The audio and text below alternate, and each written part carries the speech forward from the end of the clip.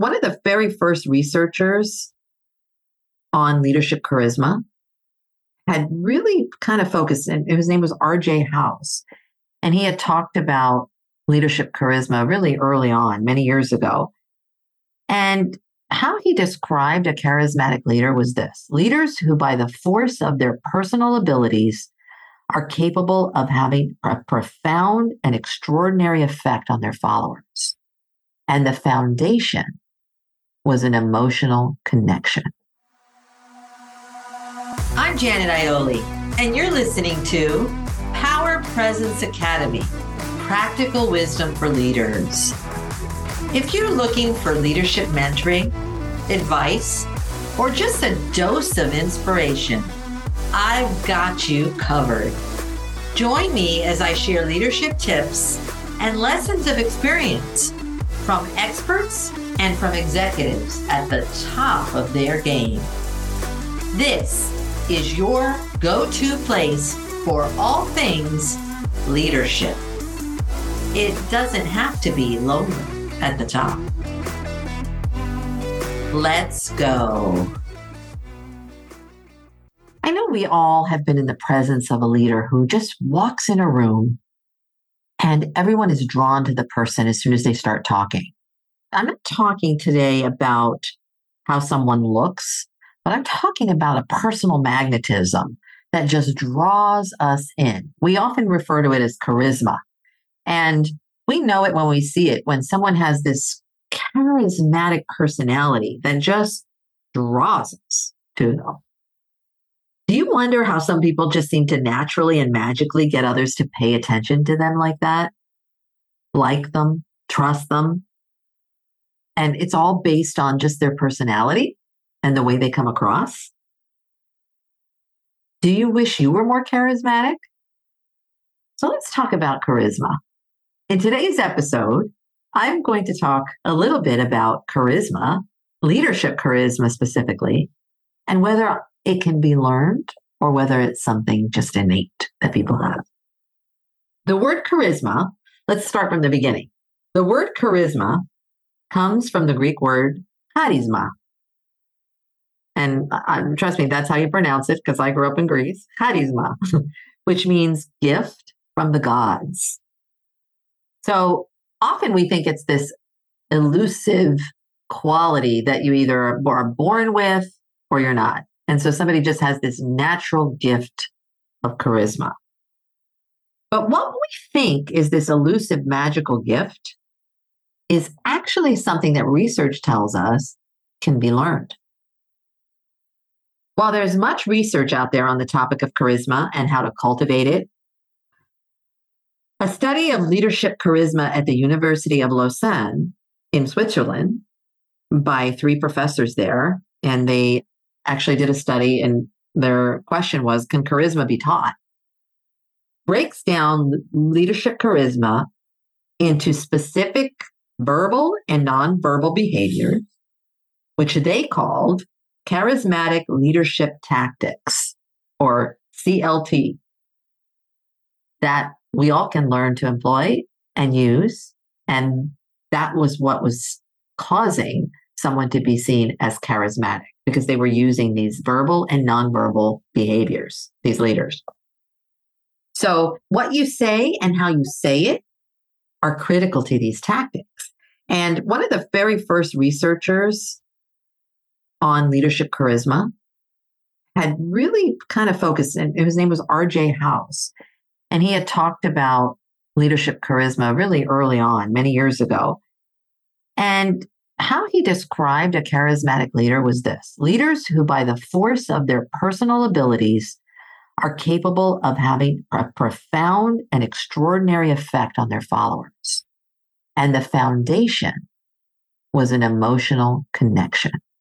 So remember that as we go through this. So in today's episode, what I want to do is I want to walk you through what these charismatic leadership tactics are, and the 9 verbal strategies and the 3 nonverbal strategies that the researchers in Lausanne found made up charisma.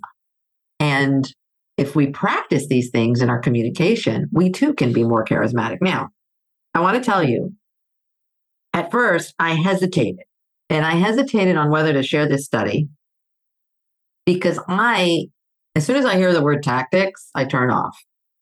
I worry about techniques and I worry about using techniques and tactics to inauthentically manipulate other people. And so that's when, my bells go off and I start to think, do I want to do this? But here's what I know for sure. I know from working with so many clients in leadership positions over the years that many of us sincerely and authentically want to improve our communication with others. We want to continue to develop and grow. We want to increase our influence and we want to maximize our personal impact. So the tactics I'm going to share with you today from this research article, is in the spirit of continuous growth and learning to be more impactful interpersonally. So not learning to manipulate others. So that's the spirit of which I'm going to be offering these charismatic tips to you today. So what are those charismatic leadership tactics, or CLTs as they found in this study?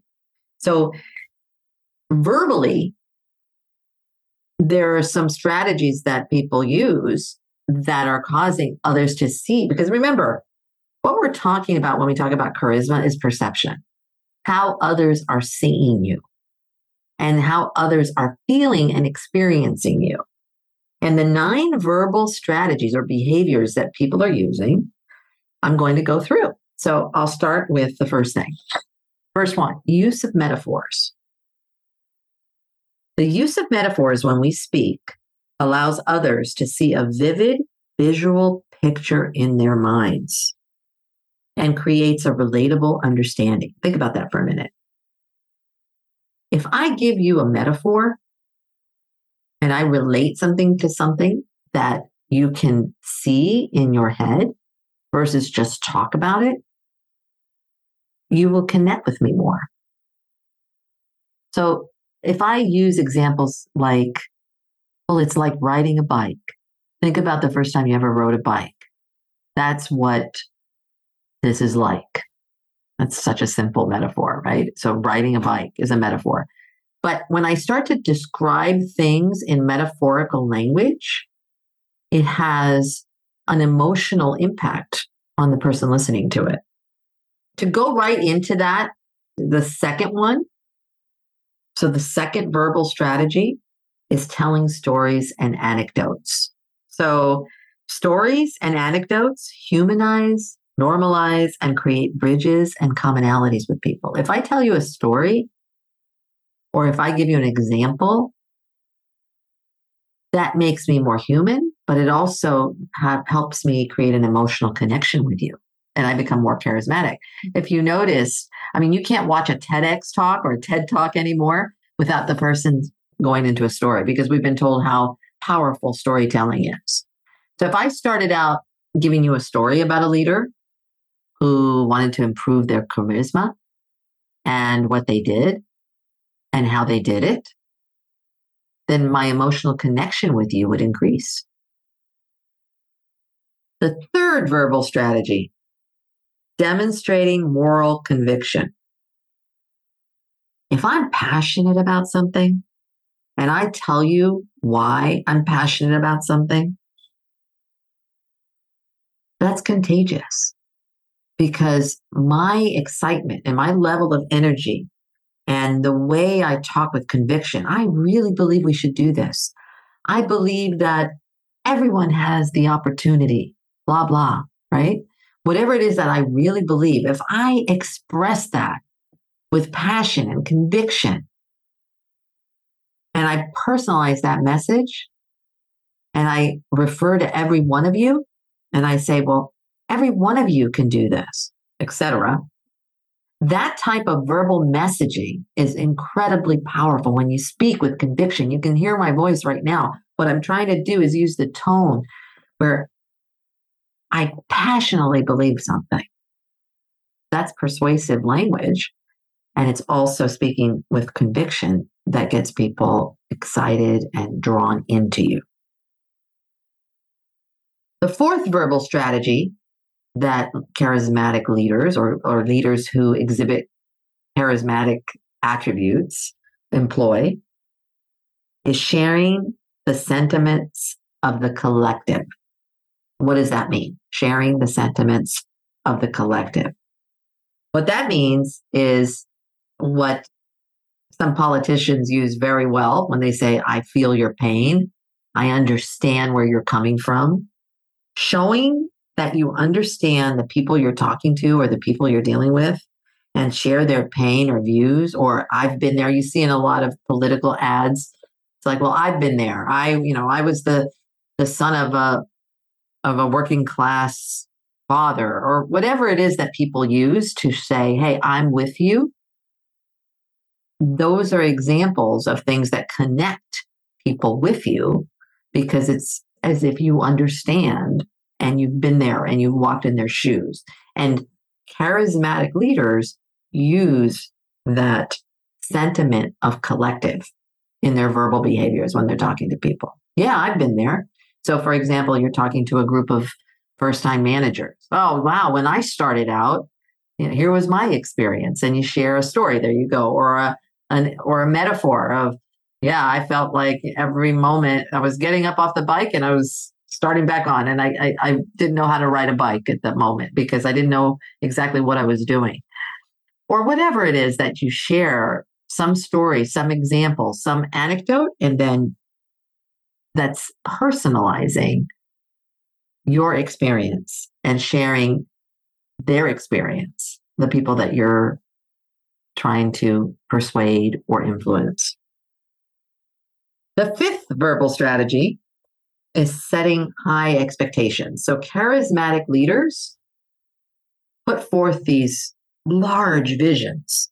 So high expectations, setting goals that are visionary and future oriented that others can imagine and be inspired by. So think about this.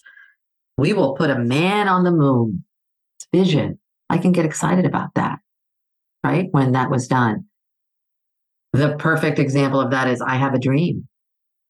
Martin Luther King. Vision, set high expectations. Here's what my dream is. We can get there, folks. That's setting high expectations. That draws people in emotionally, creates a connection, and it creates charisma. So the visionary piece is huge. If you have ever seen any videos of Steve Jobs when he was the chairman of Apple and he would get up on stage, it was all about the future and what's coming and this visionary high expectations, what we're going to be able to do, what we can do. We can put this in our pocket, this device in our pocket and have all of these things at our fingertips. That's charismatic. That's magnetic. It draws people in. Number 6 out of 9, communicating confidence. So this one's pretty simple. We will put a man on the moon communicates confidence. Getting to the moon is pretty hard. Perhaps we can do it if we try hard. Does not communicate confidence. And people are drawn to charismatic leaders who communicate confidence. We will put a man on the moon. Failure is not an option. That type of language. Of course, this is all done obviously with measure and balance. I'm trying to give you examples that came out of this study. What type of verbal language constitutes charismatic leadership? Number 7, using contrast to distinguish yourself and your message. And what that means is when you're speaking, referring to how is what you're proposing or how is what you're doing or saying different than what they've had in the past, or different than someone else before them, or different than what they've heard. So making a differentiation, distinguishing what you're talking about as different. This isn't just the same old, same old.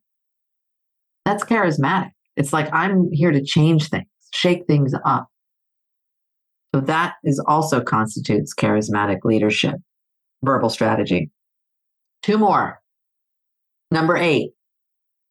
Now, this one, you see this a lot in presentation skills, but this is one of the characteristics that came up in the charismatic leadership tactics is using lists of 3 to frame your messages.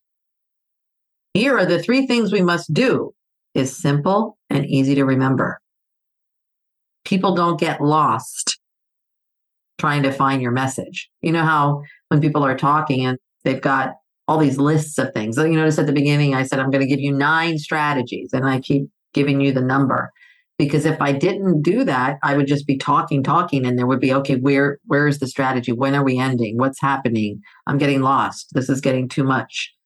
So you get people on track, and that is influential, and it also has people tracking with you. So that's number 8.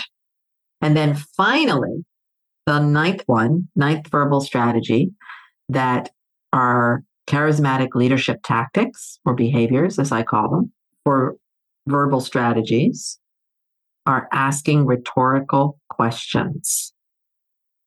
And what that is basically getting people to think by asking questions they can all relate to. And that makes your message accessible and relatable. Think about Socrates. He used to ask questions at the end of what he was talking about. It's like, well, and so what if we don't do this? Or what happens if we do this? Or what's getting in our way? Why wouldn't we do this? Any rhetorical question, it goes along with that vision thing and that inspiring thing where people get motivated by, yeah, why wouldn't we do this?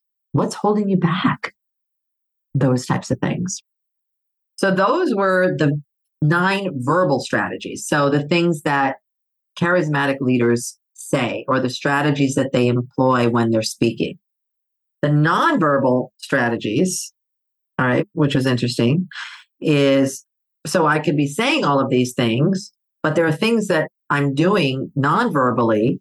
There's 3 things. I'm not going to go into them in detail. I'm just going to tell you what they are because I think that's helpful because it's to understand, how all this package of charisma comes together using those 9 verbal strategies. And then these 3 nonverbal things, use of body gestures, moving your hands and not standing stoically. I mean, think about it. A lot of this has to do with communication.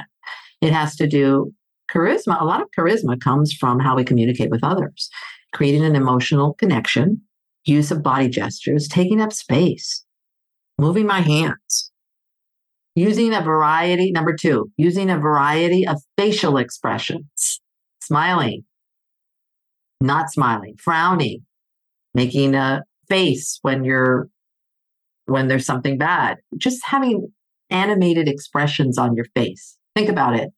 It's interesting. When I was much younger in, I don't know, 2nd grade, probably, what I used to do is my parents had bought me this little record player. Yeah, it was a record player. And when I lived in Greece, and so there wasn't a lot of television in Greece when I was growing up. People didn't watch television a lot. And so what my parents bought me was this little record player that had these records of people narrating stories. And there was I would listen to fairy tales, I would listen to mythology, and I would just listen to them. Because again, living in Greece, we didn't have access to all the TV shows everybody was watching. So when people tell me about Gilligan's Island or tell me about the Brady Bunch, I didn't watch any of those shows until I was an adult and watched the reruns because living in Greece, they didn't have those shows. So I'm listening to records in 2nd grade. And what was fascinating to me is by the 3rd grade, I was in speech contests and I was winning speech contests. And the reason why is because I was listening to all these records. And what was really clear, remember, I'm just listening, I can't see, is that there was the 3rd thing that's on here, nonverbal behaviors when speaking to others, which is interesting because this is put down as a nonverbal behavior, but to me, this is a verbal behavior, is animated voice tone, using an animated voice tone. And when I was listening to those records, the voice tone would move. It would not be in a monotone. And obviously they're playing all these characters. So it would go up and it would go down and it would change. And it would not be in one tone like this because you can't listen to a record. And if you've ever listened to any Audible tapes, you know exactly what I mean. You can hear some narrators that read the book. How is what you are doing, proposing, or saying? And you're like, oh my gosh, there's no way I can listen to this book. And that's the same thing when it comes to listening to people talk or listening to this podcast. If we speak in a monotone and don't use animation in our voice, there's no way we can make an emotional connection and get people excited about what we're saying. And it's interesting because they wrote this down as a nonverbal behavior, animated voice tone, whereas to me, that's a verbal as well. But anyway, after managers, so here's what happened in this study. After managers in the study participated in training in these areas, the managers increased their perceived charisma. So my question to you, how many of these behaviors that I just mentioned, the 9 verbal strategies and the 3 other strategies that I just outlined, do you use when you interact with others as a leader? So let me go over them one more time. The 9 verbal, use of metaphors, telling stories and anecdotes, demonstrating moral conviction, sharing sentiments of the collective, I feel your pain, setting high expectations, number 5, communicating confidence, number 6, using contrast to distinguish yourself and your message, number 7, using lists of 3 to frame your messages, number 8, and asking rhetorical questions, number 9. And then the other 3 things I mentioned was using a variety of body gestures, 2, use a variety of facial expressions, and 3, using an animated voice tone rather than a monotone. So how can you start to use some of these things more regularly in your communication? Try adapting some of these behaviors in your interactions for the next 2 weeks. Just start using these more frequently. And if you need to read a book on storytelling, or if you need to gather some more information, you can do that. But I think we already know how to do some of these things. And so just start being more intentional in your communication with others and those that you lead. And I'd really be curious if you notice a difference in the way others respond to you. I bet you will. 2 weeks. In 2 weeks, you'd be more charismatic. You will have developed more charisma. Thanks for listening. See you next time. Thanks for listening. And always remember this. Every single moment, you have a choice in what you say, what you do, and how you make people feel.